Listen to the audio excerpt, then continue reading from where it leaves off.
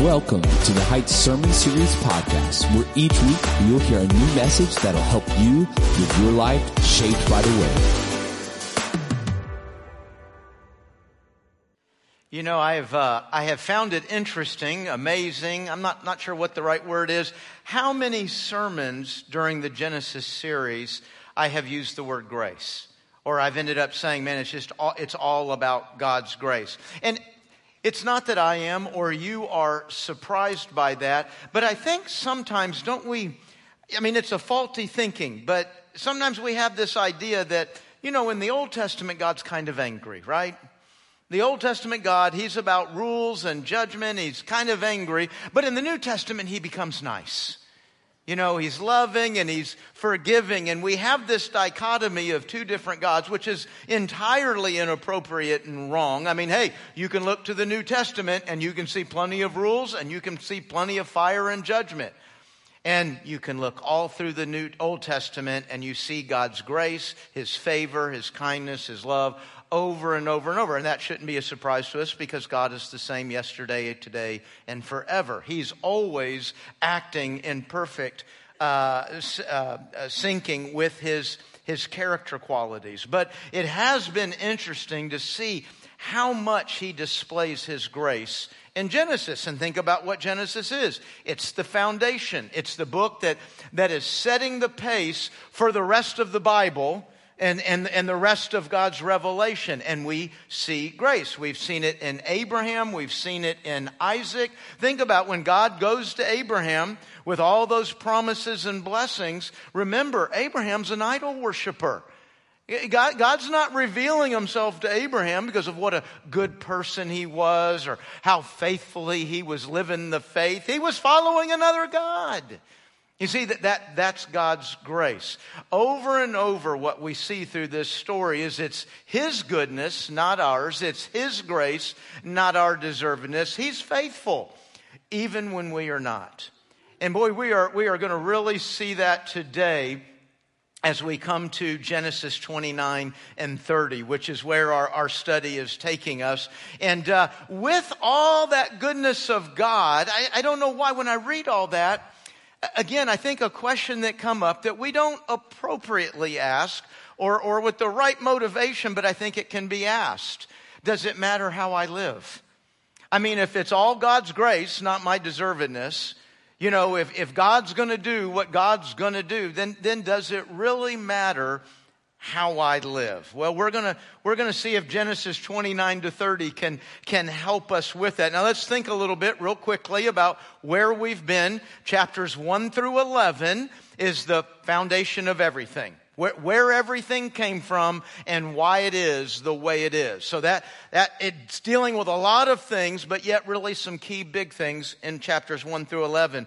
Then chapters 12 through 50 are the foundation, not of everything. That was Genesis 1 through 11. No, it's the foundation of the Jewish faith. Where did it come from and why are things the way they are? And when you break 12 through 50 down, 12 through 25 is the focus is on Abraham and Sarah. And we've spent a lot of weeks looking at Abraham and Sarah. And last week we changed our focus, didn't we?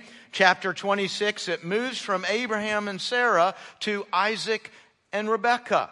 Now, we just spent 13 chapters with Abraham and Sarah. We're not going to spend 13 chapters with Isaac and Rebekah. Their story keeps woven throughout the rest of where we're going, but it shifts very quickly to the story about Jacob and Esau, Isaac and Rebekah's twin sons. Esau was born first. He came out first. As he was coming out, y'all know that story?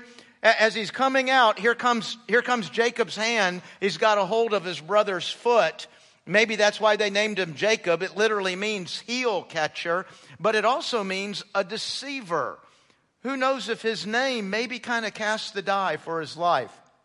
Because that's really, as it switches to a story about Jacob and Esau, it's really a story of their conflict, a story of the tension between the two of them. Esau, and this is as they're becoming adult children of Isaac and Rebekah's, Jacob deceives his brother out of his birthright. Now, we don't think a lot about birthrights, may not even know what that means, but they knew what it meant. And it was a big deal to them. And so that's the first time, or at least that we're told in the story, that Esau's burned by his twin brother. But then when Isaac goes to give the blessing that goes with the birthright, well, then Jacob jumps in front of him and gets that blessing. And well, why did Isaac give it to him? Well, Isaac was going blind. Isaac couldn't see, and Jacob literally tricked him into thinking that he was Esau. Now, Isaac wasn't happy about that when he realized what had happened, but he still his boy. He still loved him, and he didn't want him dead.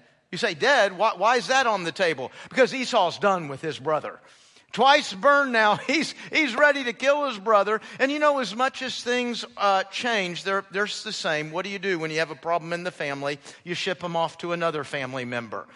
And Isaac and Rebekah get together and say, hey, this isn't going to work good anymore. We got to get Jacob out of here. And they send him to Rebekah's brother, Uncle Laban, where Jacob is going to meet his match.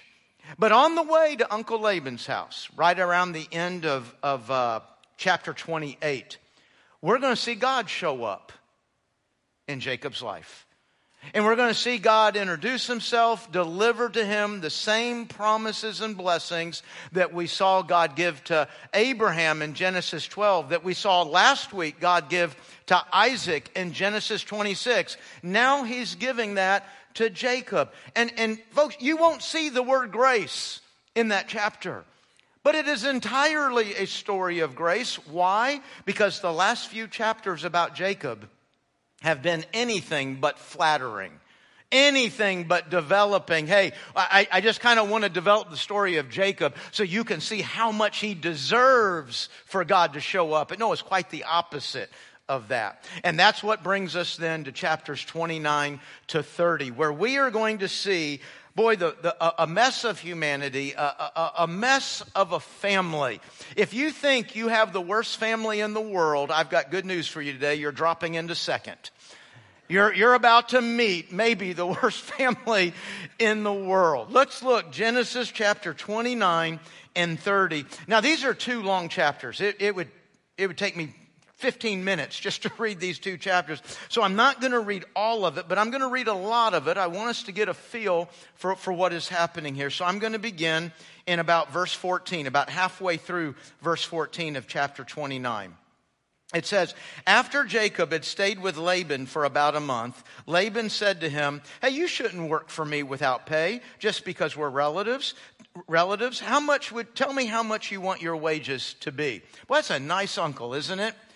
That'll be the last time you think that.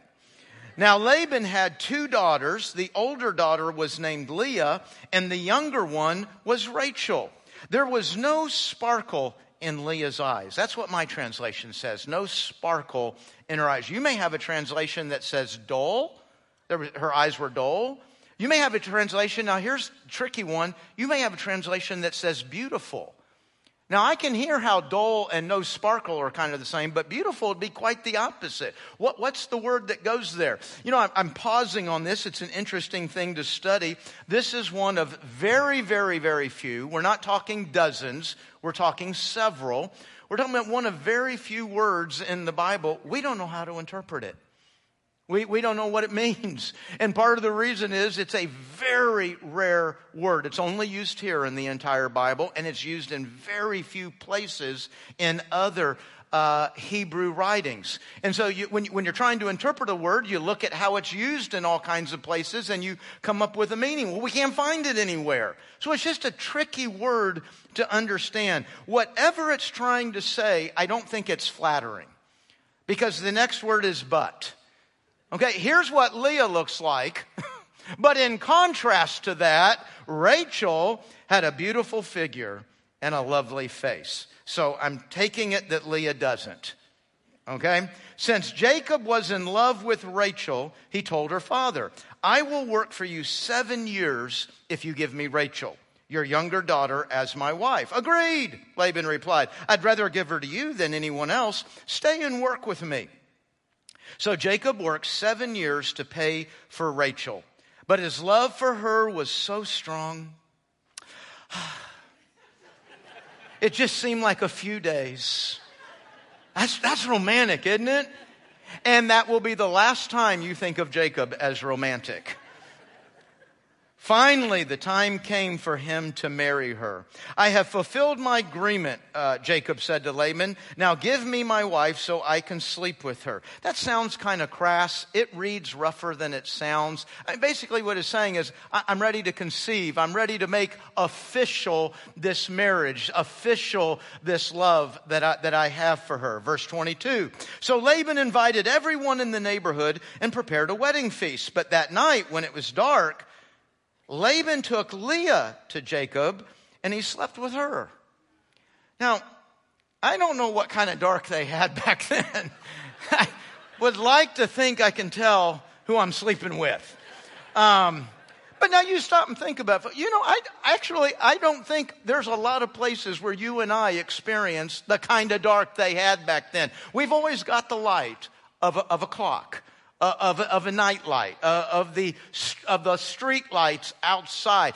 You kind of have to work at it to get to a place where when it's dark, it's pitch black. You can't even tell who's in front of you. I guess that is what we're looking at here.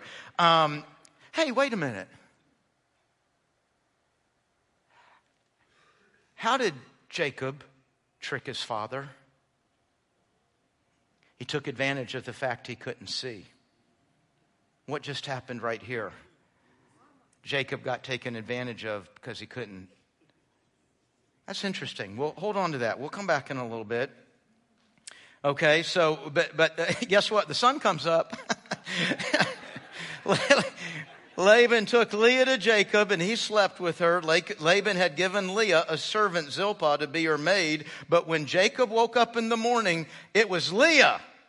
What have you done to me? Now, fortunately, he says that to Laban, not Leah. But I'm guessing she's pretty much tuned in to what's going on. Jacob raged at Laban. I worked 7 years for Rachel. Why have you tricked me? It's not our custom here to marry off a younger daughter ahead of the firstborn, Laban replied. Hey, do y'all get that? What did Jacob do to Esau? He jumped in front of him as the first. You know, this is family right here. Now, you know, Jacob and Rebecca, or Isaac and Rebecca live a long way away, but Rebecca and Laban, they communicate. Laban knows what went on back at home. And I tell you what, it sounds a little bit like a jab to me. Hey, you may have been able to jump in line at home, but you ain't jumping in line here. Now, here's my crazy thought. Was Laban making that jab? Or God making that jab? That's tricky. Okay, we'll come back. So now here Laban, remember, nice old Uncle Laban. Wait until the bridal week is over. Go on your honeymoon, and when you get back, then we'll give you Rachel too. Boy, happy Father's Day to him. Provided you promise to work for me another 7 years. So he just secured 14 years of Jacob's life. So Jacob agreed to work 7 more years. A week after Jacob had married Leah, Laban gave him Rachel too. Laban gave Rachel a servant Bilhah to be her maid. So Jacob slept with Rachel too, and he loved her much more than Leah. Well, that stings a little bit, doesn't it? So we go into this home. They just moved into their new house. One side's for Rachel, one side's for Leah. And Jacob gets to run back and forth. Oh, it's going to be like the Brady Bunch, isn't it? I'm going to read, and I want you to listen for words that describe what somebody is feeling. I want you to listen for words that describe the environment in this home. Beginning in verse 31. When the Lord saw that Leah was unloved. Well, we didn't have to get very far, did we? Somebody in this home is feeling unloved. He enabled her to have children, but Rachel could not conceive. So Leah became pregnant and gave birth to a son. She named him Reuben, for she said, the Lord has noticed my misery. Okay, there's a second word, unloved and miserable. And now my husband will love me. You know what that phrase says? It means she's working for his love. She's trying to earn a relationship with him. Boy, that's a wonderful place to be, isn't it? When you're trying to earn somebody's love. Verse 33, soon she became pregnant again and gave birth to another son. She named him Simeon, for she said, the Lord heard that I was unloved, still feeling that way, and has given me another son. Then she became pregnant a third time and gave birth to another son. He was named Levi, for she said, surely this time my husband will feel affection for me. This is the third son. Takes just as long to make babies back then as it does now, 9 months. And, you have to figure a month or two in between, maybe a little more. She's well into 3 years in this marriage, feeling unloved, miserable, no affection. Clearly there's sex because they're making babies, right? Boy, sex without affection, that's a hard place to be. Verse 35, there's going to be a fourth child that Leah gives, named Judah. Now chapter 30, verse 1. When Rachel saw that she wasn't having any children for Jacob, she became jealous. That's another word described. Now remember, Rachel's the favored one. But look what her experience is now in this home. Jealousy. She became jealous of her sister. She pleaded with Jacob, give me children or I'll die. Jacob became furious with Rachel. Am I God, he asked? He's the one who's kept you from having children. Now, just to be clear, that's not a theological statement. That's not a point that the Bible is trying to make. That is a husband lashing out at his wife. That is a husband and a wife blaming each other for what they feel. Blaming each other for the problem. Then Rachel told him, take my maid Bilhah. I won't take time here, but we've already studied this in Genesis, how this is, if you can't have children, you're not going to the doctor and looking at technology. You're going to figure out how to provide a child another way. And this is kind of the first example of surrogacy. Take my maid Bilhah and sleep with her. She will bear children for me, and through her I can have a family too. So Rachel gave her servant Bilhah to Jacob as a wife, and he slept with her. Bilhah became pregnant and presented him with a son. Rachel named him Dan, for she said, God has vindicated me. You know what vindicated me is? God's helped me get even. And again, what a wonderful place to be in your house, where you feel like you have to get even. She has another child through Bilhah. She'll name that one, verse 8, Naphtali. Listen to this. I have struggled hard with my sister, and I'm winning. Let me tell you something. If you're in a home where there's winners and losers, even if you're the winner, you're losing. If you always win the argument, you're losing. It is an awful, horrible place to be in a home where we're all supposed to be on the same team. We all win together, we all lose together, but yet we've divided up our home so there's winners and losers there. Hey, if you're a part of creating a winner and a winning and a losing environment, go home and fall on your knees and ask God to help you change that. I didn't ask who was right and wrong. I said, go home and ask God to change that. Meanwhile, Leah realized, hey, I'm not having kids anymore. And so she introduces her maid into the situation. And there's going to be a couple more sons delivered that way. Then we get to verse 14, as if it couldn't get any worse. Leah is basically going to buy a night from Rachel with Jacob. Now, at this point, I'm wondering, why does anybody want to spend the night with Jacob? But Leah buys a night. How do you understand this in our world? She buys a night with Jacob that is going to produce some more sons. Jump down to verse 22. Then God remembered Rachel's plight and answered her prayers by enabling her to have children. She became pregnant and gave birth to a son. God has removed my disgrace. I mean, folks, we're 10, 15 plus years into this marriage. And what is she feeling? I feel disgrace in this home. I'm going to stop on the children and the making babies right there. And if you look at verse 25 all the way to the end of the chapter, there's going to be a shift. Okay, we've just been reading a lot. It's Jacob and all the ladies in his house. And now it's going to shift back to Jacob and Laban.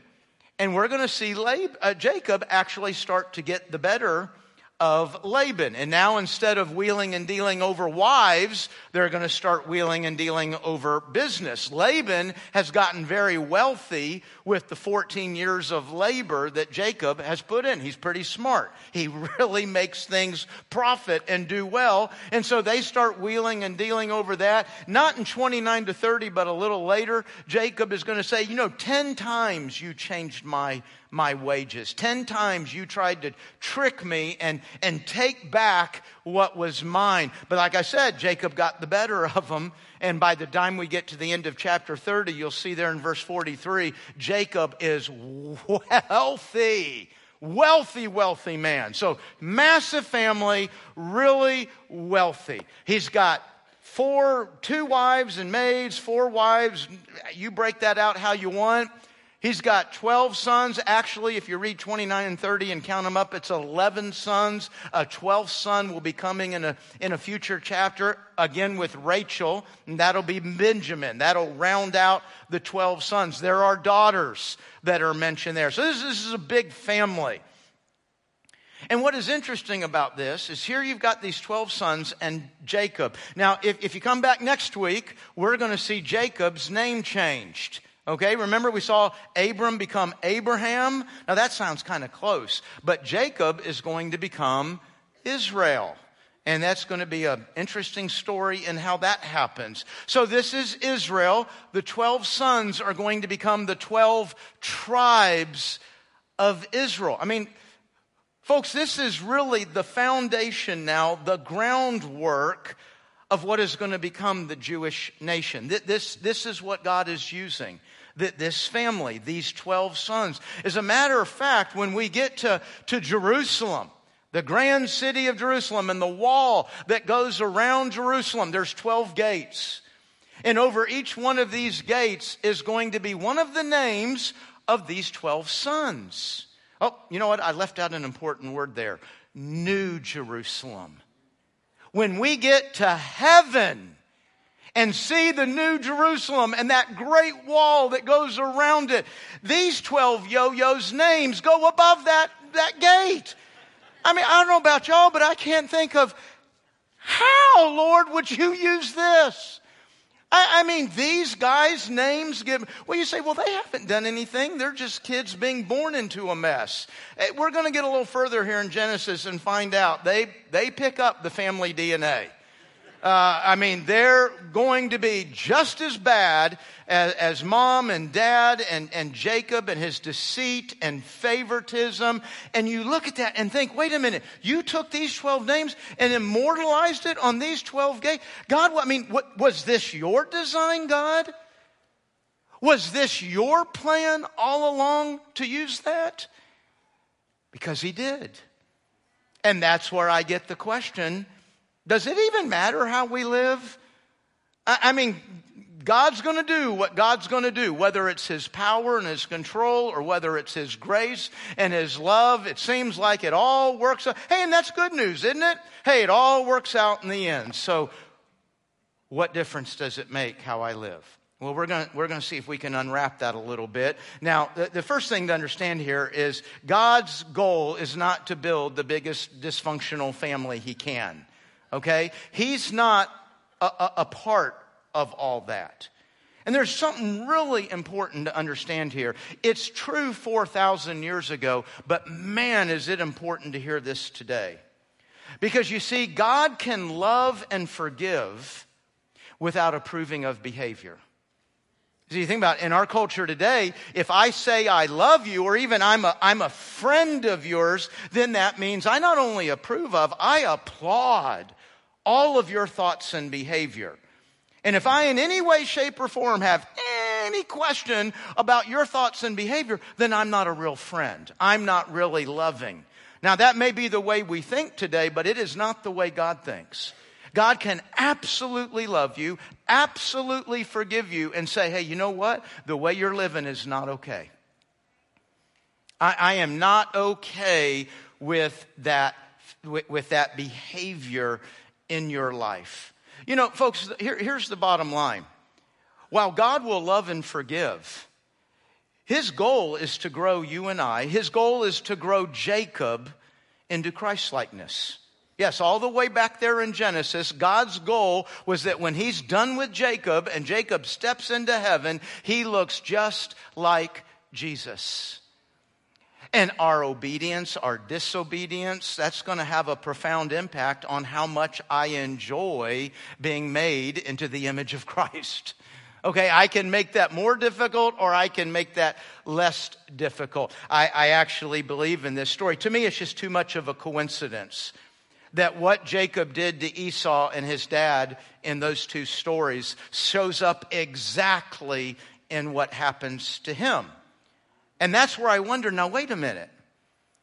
Okay, so did God send Laban to do that? Did God actually whisper in his ear, hey, when it gets real dark, switch them? Because if that's the case, wouldn't that make God kind of a co-conspirator? I mean, hey, we might say Jacob deserves it. Jacob has it coming. But that doesn't make what Laban did right, does it? No. Well, so if God's kind of directing all this, is God guilty? Can Laban be held liable if God was a part? The answer is no. No, folks, listen. God can take control of a situation without being liable, without being a co-conspirator. And that's what I want to try to understand today as we answer this question, does it matter how I live? I want to think about it in two ways. And I think I'm going to be mostly rambling today because this is heavy and deep and I can't make sense of my own thoughts. So I'm going to ramble a little bit on God in our life and situations. And when I get done rambling on that, then I'm going to ramble a little bit on us in our life and its situations. So, some thoughts on God in my life and situation. I mean, there's things going on in our lives today, right? You've got good people and bad people, good situations and bad situations. There's places you're having fun. There's places you're miserable. All this life is going on around you. Hey, what's God's role in that? Okay, well, God tests us. Now, that is actually a statement I'm making kind of opposite of what I just said. See, I just said God didn't send Laban to sin. He just let Laban be Laban and used it. He lets people, situations in our lives run their natural course. And in our life, that's a sinful course. And then he comes in behind it and makes sure it's used for good in our lives. Well, what I'm saying in this point is God's not coming in behind it. There are actually situations, circumstances that God will manufacture, put together, and put you right in the middle of it. And it may be a very uncomfortable moment. It may be in a place you don't want to be. Why would God do that? Because he's going to test our faith. Now, you remember when we looked Genesis 22, that's what we looked at with Abraham and Isaac there. And the goal there is not to trip Abraham up. It's not to see if he'll fail. No, God, when God tests us, his goal is to authenticate our faith. He authenticated Abraham's faith. And what was the result of that? He came out of that with a stronger faith and a bigger view and vision of God. See, no failure there. God will move in our lives, sometimes in uncomfortable ways, to build a stronger, greater faith and a greater view and understanding of who he is. God absolutely does build circumstances. Now, the next two thoughts are kind of then the other way. Here God is getting out in front of a situation and leading us to it. In the other one, he's coming behind a situation, and that's when evil is working in our lives. Like Jacob, Laban is working in his lives an evil. No, God did not tempt him. The scripture makes that very clear in James 1:13. God does not tempt people, lead people, set up a situation where we're gonna sin. God does not use sin in that way. Proverbs 16:4 kind of goes with the next point just as much. God is in control, and he is going to use the evil of what people do, evil people themselves. He's going to use that to accomplish his good purposes. He's going to use that to accomplish good in our lives. Genesis 50:20, Romans 8:28. Those are two of my favorite verses. I think you can hang your whole life on those two verses. They're twin sisters, Old Testament and New Testament. They communicate something very similar. Genesis 50:20 is just a few sentences from the end of Genesis. We'll be looking at that verse the Sunday before Thanksgiving, which will be just perfect. Because the Bible commands you and me, 1 Thessalonians 5:18, to give thanks in, not for, but in everything to give thanks. How? Why? Gosh, that seems hard. Genesis 50:20 is going to make it so clear of how and why you and I. Think of the 5 worst things going on in your life right now. I hope you only get to 4. But what are the 5 worst things? Can you imagine actually understanding how right and good it is for you to give thanks in that moment? Genesis 50:20 is going to open that up for us. You know what else is going to do? Help us forgive. You know, it's hard to be thankful for anything when people are hurting you, when people are attacking you, when you've been betrayed, abused. Man, how do you let that go? How do you forgive? Genesis 50:20 is going to take us right there. The bottom line is God is in control of every single event. Every single moment of your life. Sometimes God is out in front of the moment. That means He created it, brought it all together, and slapped you right in the middle of it. Sometimes He's coming right behind it. And either way, He's in control, right? Either way, He's using it in your life. I love Deuteronomy 32, verse 39. See now that I, even I, am He, and there is none beside me. I kill and I make alive. I wound and I heal. There is none who can deliver out of my hand. And that ought to give you goosebumps.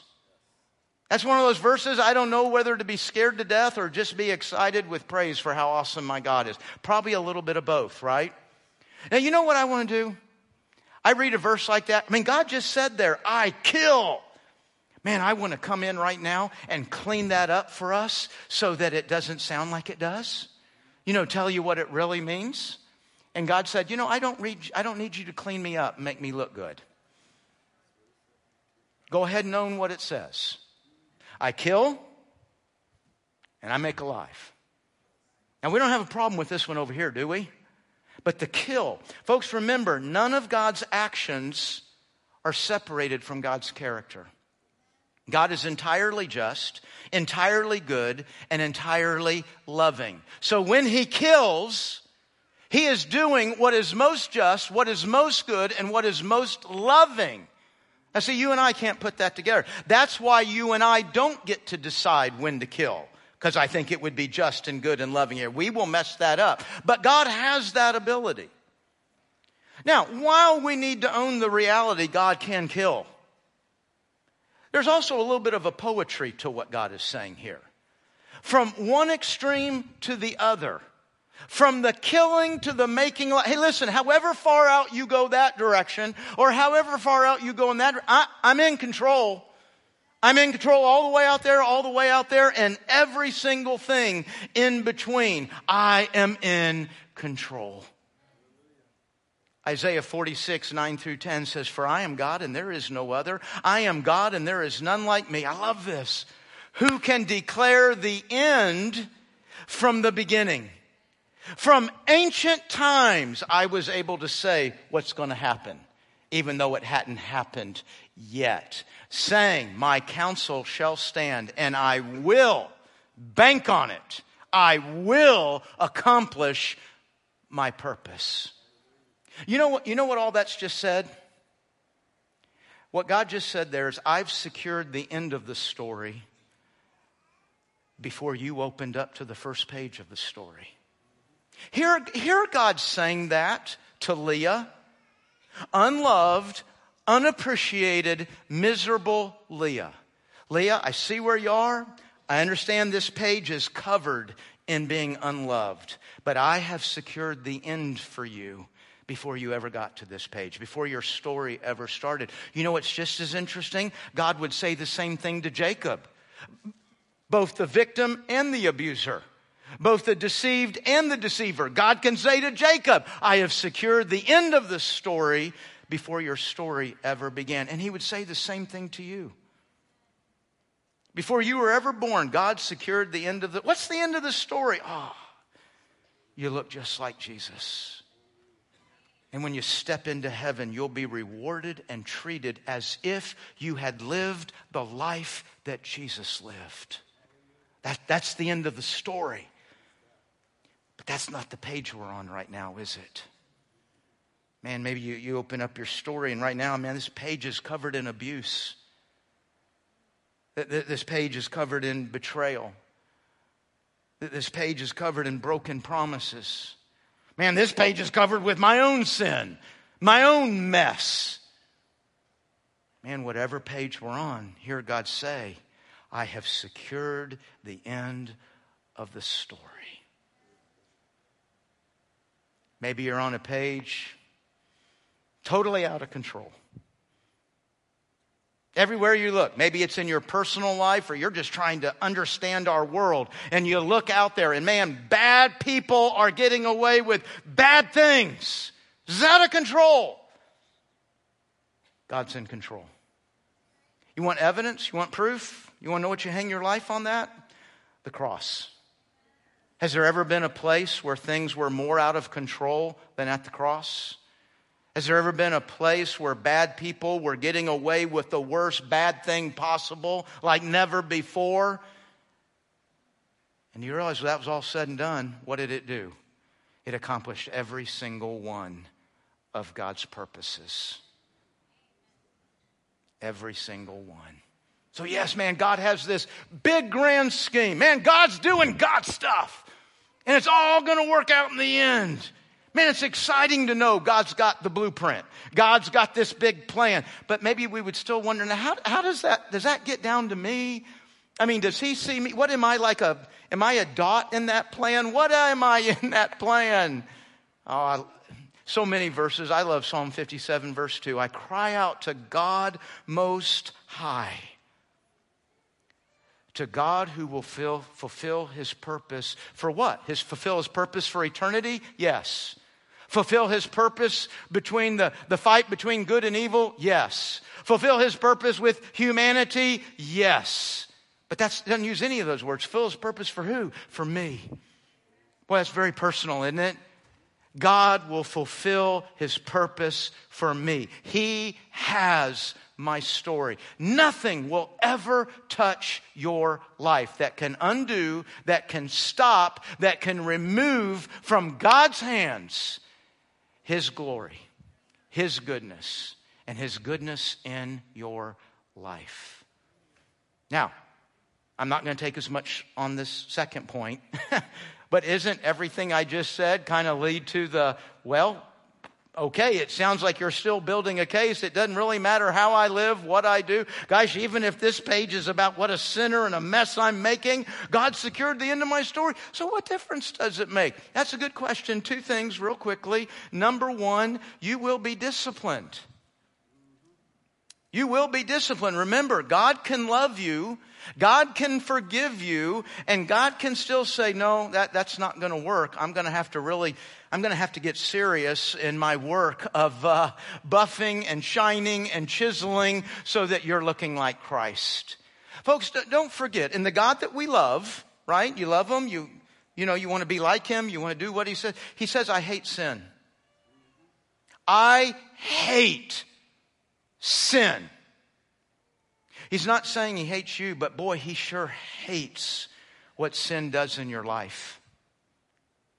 He sure hates how your sin hurts other people. I mean, think of him talking to Jacob. Jacob, I hate the sin that has made you such a deceiver, that's made you not trust me, that's made you not think I've got your story secured. So you have to run around deceiving and tricking people to try to secure your own story. I hate the insecurity and the fear that's giving you, and I hate when you're acting like that, what it's doing to the people around you. He's going to hate sin because sin is always death. Sin is always darkness. Sin is always the lie.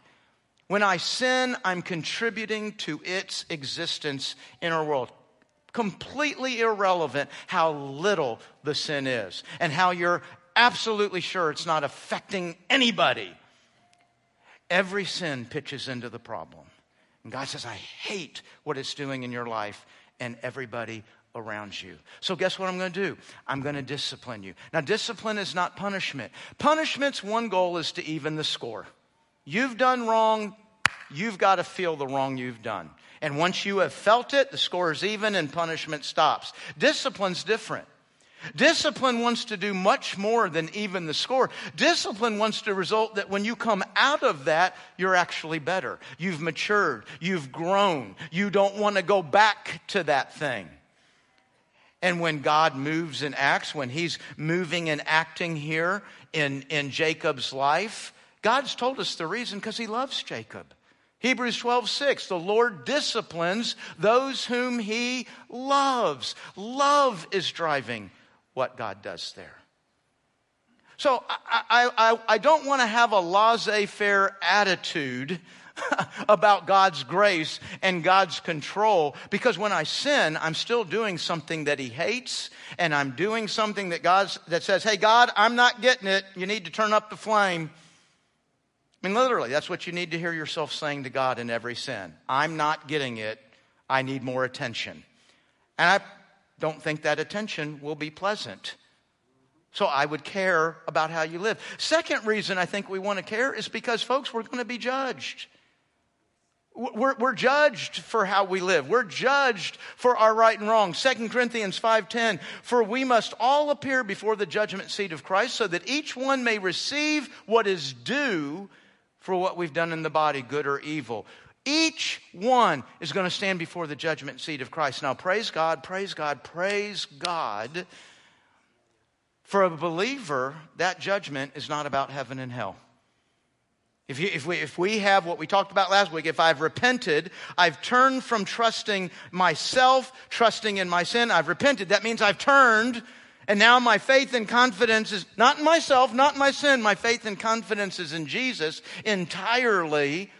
Okay? Then I'm not being judged for heaven and hell. The moment that repentance and belief happens, sin, death, and hell are eradicated from my life. They're killed in my life. But now what do I do with my new life in Christ? How do I live? What do I build on that? That's going to be judged. There's a number of passages that talk about it. There's passages that talk about people being in heaven and the judgment goes badly.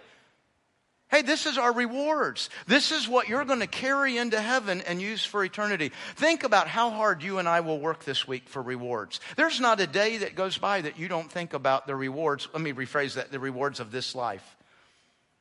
We work, we sweat, we sacrifice to enjoy the rewards of this world and this life. And I'm not saying anything bad about that. Hey, there's good things to enjoy in this world, but every one of them disappears, right?